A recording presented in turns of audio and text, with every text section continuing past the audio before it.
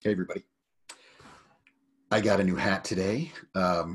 So if you're wondering why I don't have my regular baseball hat on backwards, for those of you watching the video, it's because, my daughter and I were out having lunch with my good friend Anthony today. Um, we saw this awesome Italian hat. And if you're listening to the podcast and not watching the video, I highly suggest you check out my new headwear. Not so fashionable, but boy, is it keeping my ears warm. I am unfortunately one of those guys that hates turning on the heat, and I'm on the top floor of my place where I stay, so a lot of the heat rises. Mostly the folks that live here at Trade Geek Central and the other apartments are well into their 70s and 80s, so they keep their apartments what I would imagine is more of a tropical temperature, and that heat all rises up here. So partly to make my daughter laugh tonight, I was wearing this, and partly to keep my ears warm because I'm, as you all know, a middle-aged, pear-shaped, balding economist. So, also tonight, not beer, like when I had Hector on, I'm doing the old Dark and Stormies here in my favorite mug. Oh, God, Dark and Stormies. Talk about a sailor drink, huh? Ginger beer and bitters to keep your tum-tum happy. Yeah, so had a wonderful holiday, and looking forward to New Year. Wanted to start off the podcast by thanking all of you for listening, for all of you to continue to flood trade school and to listen to this podcast. I cannot believe the number of people who, of their own volition, decide to sit down for 45 minutes to an hour and listen to me postulate on matters of international trade. But hey, stranger things have happened. Tom Arnold is a celebrity, so if that can happen, anything can. I like every year to make predictions about where I think the world is going. I tend to do pretty well with these predictions. A good friend of mine, when we were doing a conversation of the day, said that he had heard me on Trade School say I'm batting about 700, and he says probably closer to 800. I've had some big whiffs, but for the most part, I tend to get these things right. So I wanted to talk about a couple of those today. Also wanted to give you an update on 2020 and where I'll be and what I'll be doing. And put out there from the very beginning, we're going to start taking questions. So every week, if you have a question in particular that you would like to have answered on the podcast, you can hit me up at pete.mento@crow.com, CROWE. That's pete.mento@crow.com. If we use your question on the podcast, you will get a autographed poster with that fantastic cartoon that my friend Ed Smith, the cartoonist, did for me. And I don't know. I'll promise you when I see you, I'll buy you a cocktail, like I wasn't going to already, right? So please just send in your questions. So yeah, crazy year for all of us. I think many of us are happy to see 2020 end. But again, let's be real and rational here. We're kind of going into 2019 end, going into 2020 with a lot of the same stuff. There's only been limited resolution to many things that have been driving all of us nuts. So I guess we'll start with the obvious. You got your Chinese trade war with the U.S. and a phase one deal. We're all dancing in the streets with David Bowie and Mick Jagger, but let's be honest and realistic. I'm not quite sure if this was the outcome that we had all hoped for. Very limited in the amount of imports the Chinese have agreed to buy from us, exports. Very limited in what we're hearing regarding intellectual property rights. So did we really come to some sort of an agreement on this? I'm not sure that we did. There's good news in it. I think anytime that we hear that $50 billion worth of American agriculture is suddenly going to get bought, that's wonderful news. We're all quite happy about that. But at the same time, do we really get resolution on IP? I'm not sure that we did. And that was the whole point of this trade war. And I keep saying it over and over again. If this doesn't get resolved in a positive way, the trade war was for nothing. It was for absolutely nothing. My opinion in 2020 is that we will see the lingering effects of this trade war. Assuming that the president wins the re-election, it is likely that lists 1, 2, and 3 will stay in place, and they will stay in place until the Chinese follow through with their agreements and their commitments. I'm not sure that will be the case. We'll see. The fact that the list 4 tariffs did not go into place, I think, might embolden them to get a little cute, but we'll see. what goes on there. What will be in the next phase, who knows? But you hear a lot of folks grousing that there's a chance that there could be the the structure for U.S.-China Free Trade Agreement. Wouldn't that be amazing? As well as a definitive tribunal, which everybody wanted, with regards to IP infractions, where people could bring their infractions to this tribunal and have it reviewed. For those of you who are not enjoying the video feed and are instead listening to the audio glory, which is the Trade Geek podcast, you're missing the fact that I have on my new hat. My daughter and I had lunch today with my friend Anthony, and I got this great new hat. It's pretty warm. You should all be incredibly jealous of the fact that you don't own a hat like this. And if you don't, you should get one. But this is my new Italy hat. I did become an Italian citizen last year. I have a passport and everything, so that's kind of cool. And my daughter will be becoming one soon, and we're going to take a trip to Italy at some point next year. So that's been a lot of fun. But it's a good segue to the fact that Europe and the U.S. have been having some real problems. We have an Airbus issue that hasn't been resolved. You have the addition of these technology taxes and the way that we hit France. And I can assure you that the next ones to be popped, Austria, Italy, and Turkey, are looking to be more and more likely. So all of these retail duties are probably going to hit them next. Don't be shocked when it happens.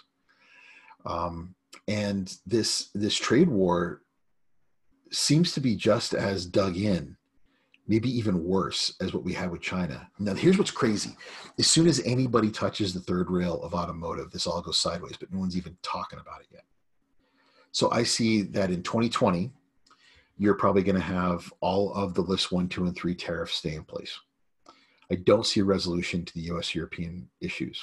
Possibly with the U.S. and France, who knows how they work that out. Tax policy is pretty crazy. But I think those two are going to continue to be an issue going into the year. So if you haven't made adjustments, if you haven't worked hard to come up with some way of managing your tariff burden in those areas, I suggest that you start looking into that quickly, because they're not probably going to go anytime soon. So many of our clients are looking at alternative places to produce goods. Fascinating, again, and wonderful news. It's always good to have a plan B, C, and D. And many of them are choosing not to leave.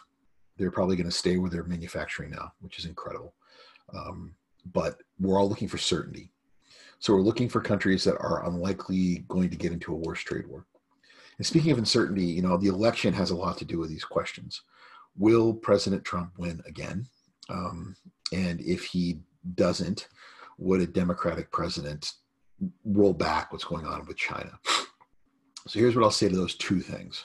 Number one is, in my opinion, very unlikely that President Trump does not win re-election.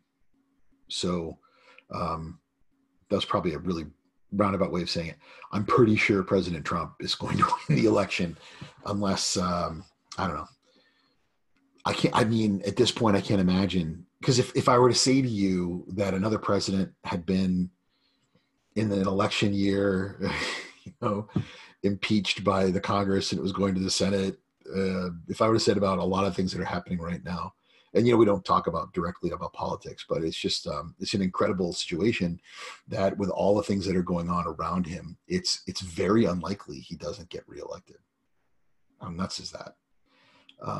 I talked to a good friend of mine 3 days ago, it was Christmas Eve, who's a consultant for the DNC, and he is pretty sure that Elizabeth Warren is going to be the nominee. And I don't know if I agree with him, but he's pretty sure it'll be Elizabeth Warren, and then who knows but it won't be someone else running, is what he said. That's just bad blood. I don't know. But I can't imagine that will be a good enough ticket to take this guy out. We'll see. Anyway, no matter who wins, I imagine that these tariffs will stay in place, because for those of you who keep forgetting, for the longest time, it was the left that was looking for some sort of inducement to slow trade down and to find ways to get us back on top and to get a more fair playing field. So they're kind of getting what they wanted all along. And then it's a Republican president who did it, and he is being applauded for it by the right, which doesn't seem normal, right? That was always the free trading kind of the side of things. So I don't see that going away either way. India and GSP will probably get resolved this year.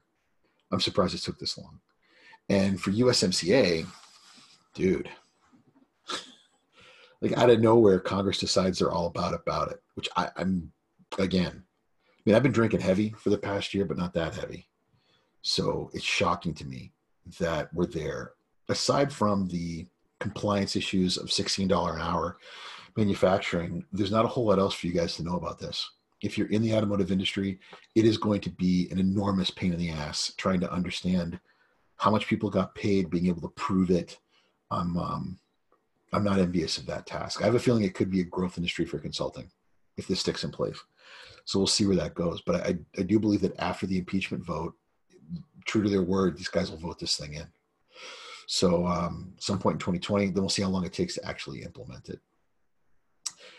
Another interesting thing I've been talking a lot about lately is where does Brexit play in the whole America thing with where we are. And I don't think we have all that much to do with it, really, as far as influence. We're going to be sitting on the sidelines waiting to see how this fight ends. With Boris Johnson getting his decisive victory, it would appear that a real hard Brexit will happen. And that being the case, if you're not prepared with your trading in Europe, classifications, and you have a plan in place, you are going to be in a world of hurt. So if you remember, not that long ago, well, actually it kind of was now, but Dan the Import Man and I, when President Trump got elected, told all of you there's a good chance there's going to be some really nasty tariffs with regards to China. Get a plan. I'm telling you right now, if Brexit happens the way it looks like it's going to happen, you better have a plan to deal with it.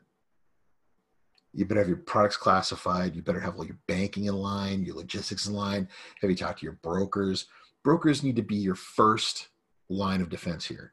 Feel free to give me a call. But unless it's really complicated, you're probably not going to need that much help on the logistics side. On the tax side, yes, please do give me a call.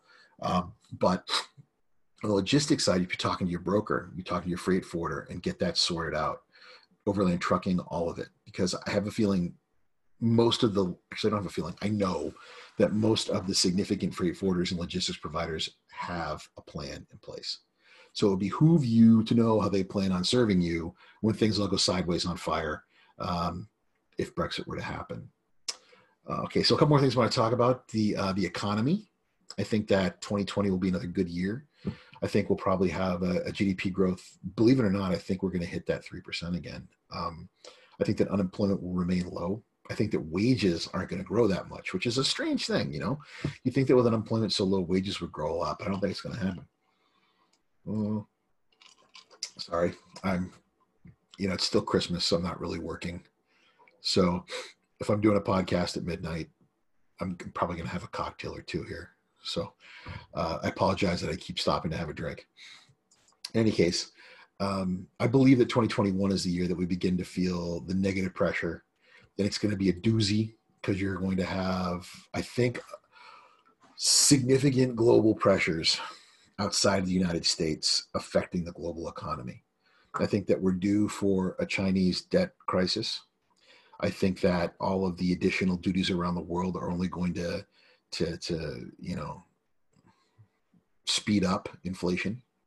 I think you're going to see a lot of countries who were just skating by really hit a pretty rough patch. And a lot of that's going to come again from debt. So where are housing prices out of control? Where are we seeing stupid loans? Countries like Canada, countries like China in particular. I think the Chinese debt crisis will be the thing that really pops this thing off. So watching all that closely, we'll see how that goes. I think that oil is probably going to stay at about where it's at now, maybe go up a little bit. Who knows? But with America's changing attitudes toward consumption of fossil fuels and the way that we're more or less an energy independent country now, it's hard to put your finger on a need for increases. Down economy, America being pretty much energy neutral right now, I don't see how the world's oil prices take a big bounce on that. Add to the fact that so much of consumption is based on global trade. I don't see a lot of ships and a lot of airplanes needing a lot of fuel in 2021. And this is all based on futures. So we'll see where that goes. One more thing about the economy, at least in the United States, I think you're going to see a lot of cool stuff. Kind of like if you remember when the economy wasn't so hot at the end of the Bush term, the beginning of Clinton, but then all this technology stuff started catching up. I think that's what you're going to get to watch at the end of 2021. You're going to start to see the inklings of those really cool innovation economy things begin to become mainstream. And with that, a bounce to the American economy and other countries trying to follow suit. I'll give you a great example of that. Electric cars. So I've never made any bones about it. I'm a huge fan. And I'm a huge fan for a couple of reasons. One, it makes sense from an environmental perspective that we should be investing in these technologies. Two, a lot of it originates from the US. A lot of the technology that we know about electric cars comes, at least in the modern electric cars, comes from companies like Tesla. And number three, the technology is super cool. I mean, it's super cool, the speed and the amazing things that these cars can do. They're incredible. Hector has a Tesla, and I make fun of it endlessly because he has like the little Tesla, like the baby's first Tesla. That's what he rides. But I worry about companies like Tesla, and this is my own personal opinion as a guy who's a bit of a groupie for I don't own one. I drive a gas guzzling Jeep Wrangler and a Harley that probably gets the worst gas mileage of any bike ever. But I'm a huge fan of them, but I don't own one. And, Tesla took all the risks. And this opinion gets me in a lot of trouble, but I think it's important that I put it out there because of what I'm talking about. Tesla takes a ton of risks, and they've gotten the reward for those risks. And everyone equates them with the company that took the risks and it paid off. But the problem is when you're trying to out-innovate everybody else and disrupt an entire marketplace, you truly have to disrupt it so that competition can't just come in behind it. And there'll be a parallel with logistics here in a minute. But if you haven't watched a video of the Porsche Taycan yet, that car is insane. If you haven't seen what Mercedes-Benz is doing with their electric cars, they're positively amazing. And there comes this interesting problem you've got with electric cars. And this is, again, economics nerd talking, okay? So would you rather buy a car from a scientific genius or who is the start of it all? And there are people who, because of the brand, they're going to buy that car, okay? Or would you rather buy the same technology from a car company who is known for its engineering expertise, has incredibly deep pockets? So they take all these ideas from the originators and they can expand on them more rapidly. They can take much bigger risks with what they're doing than their competition, and they're able to service it in a way that's different from Tesla. I think it makes for an interesting question because they're in a situation where they can lose more, they can make crazier, problems. So much of what was done by Tesla is open sourced. So I'm not feeling it for that company long term. Then another thing that's always bothered me is, these trucks went out. It was $100 to get your bid in for one of these Tesla trucks. And that's not a lot of money, but it allows Tesla to go to the street and say, hey, we just got 25,000 orders. How many of those people that pledged $100 are really going to buy it? Who knows? We got 10,000, 25, 30,000 orders. We need money now to build those. You want to invest because things are going great. And like, oh yeah, all these orders are great. But they did the same thing with the Roadster. And it was a $50,000 sign on for that. And I don't think they've delivered a single one, if I'm correct on that. Or if they haven't delivered many. So it just feels like it's this machine where in order to make the things we've already promised and people giving us deposits on, we have to get money from the next thing. And that's not a sustainable business model. I'm very worried that a company like that could get bought. And again, I don't know what the hell I'm talking about, so don't take my advice. Talk to your broker, talk to the people. But it would make sense that a company like that were to get bought by another company heavily invested in electric, and to see that company use this amazing technology. Another thing that's always kind of bothered me, Elon Musk just wanted electric cars to be a thing. He wanted them to be the sort of thing that was sustainable, that people were gonna use electric cars. He did that. So is he going to care as much, and is he going to put as much time and effort and energy into it? I think probably not. I mean, it would make a lot of sense for Tesla to sell themselves or to get bought by somebody or whatever, or merge, or be acquired, and then have him focus on going to Mars and building tunnels and Hyperloop and all these other amazing ideas the guy has. So what does it have to do with logistics and supply chain? A lot. I am inundated with consulting opportunities and job offers from these new to the world customs house brokers and freight forwarders that are e-brokers and e-forwarders, and we're going to change the world. And what I say to all of them is, you can come up with all this technology and all these ideas that you want, but you're up against multi-billion-dollar companies that you're not really disrupting, working in an industry that has margins that are razor thin. You're just going to come up with an idea and they're going to make it better. I think that it's the same thing. I think there's a lot of really cool innovators out there, but most of what they're doing is just, better self-promoted technology that's being done by other companies. I think that the margins on logistics will continue to shrink as these freight forwarding companies are put in a position where value becomes less and less important to the consumer. And that is incredibly troublesome when you look at it from the outside. It's fun. Don't get me wrong. It's fun to look at when you're just, to me, this industry is like a bug under a microscope. Honestly, I can't get enough of looking at it. It's like a cockroach under a microscope. It fascinates me. And I've been in it long enough now that I feel like I understand parts of it, certainly not the whole thing. But I think you're going to see in the next couple of years, as technology becomes more and more of a driver and an indicator of success in this business, you're going to have more and more companies, large companies, adopt and acquire these smaller companies. And it will be the same people playing, they're just playing a different kind of music. And you can come in and try to disrupt it all you want. You're not going to have the ability to be as successful. So again, just one guy's opinion. Right. Last thing for the end of the year podcast, I'm going to be traveling a lot in the coming year, but here's the deal. So I'm going to be doing trade school every other week. So you'll have access to me that way. I'm going to be doing the podcast at least once a week and bringing on as many trade geeks as I can to talk to you. And I'm going to be out trying to do more face-to-face one-on-ones. So one of the great things about using this technology is that I can get out my ideas and push them out there pretty regularly and, to a pretty big audience.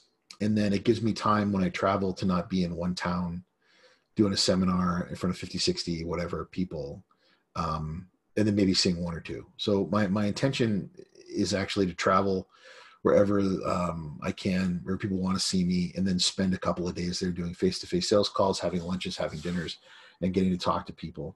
Certainly, I'm trying to convert this relationship into something financially beneficial to my firm.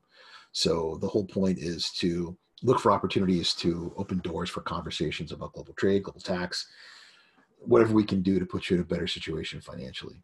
So if you'd like to see me when I'm out in your town, drop me an email, pete.mento@crowe.com, CROWE.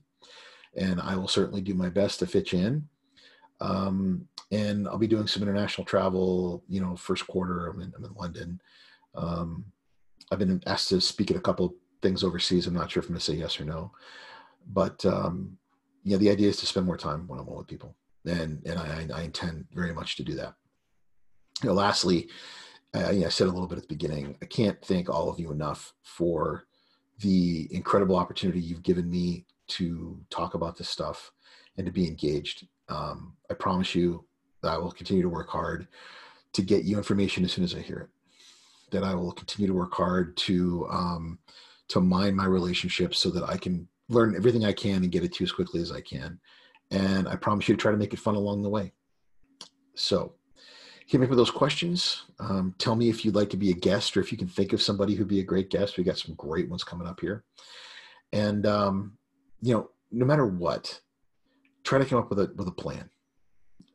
Come into 2020 with a plan.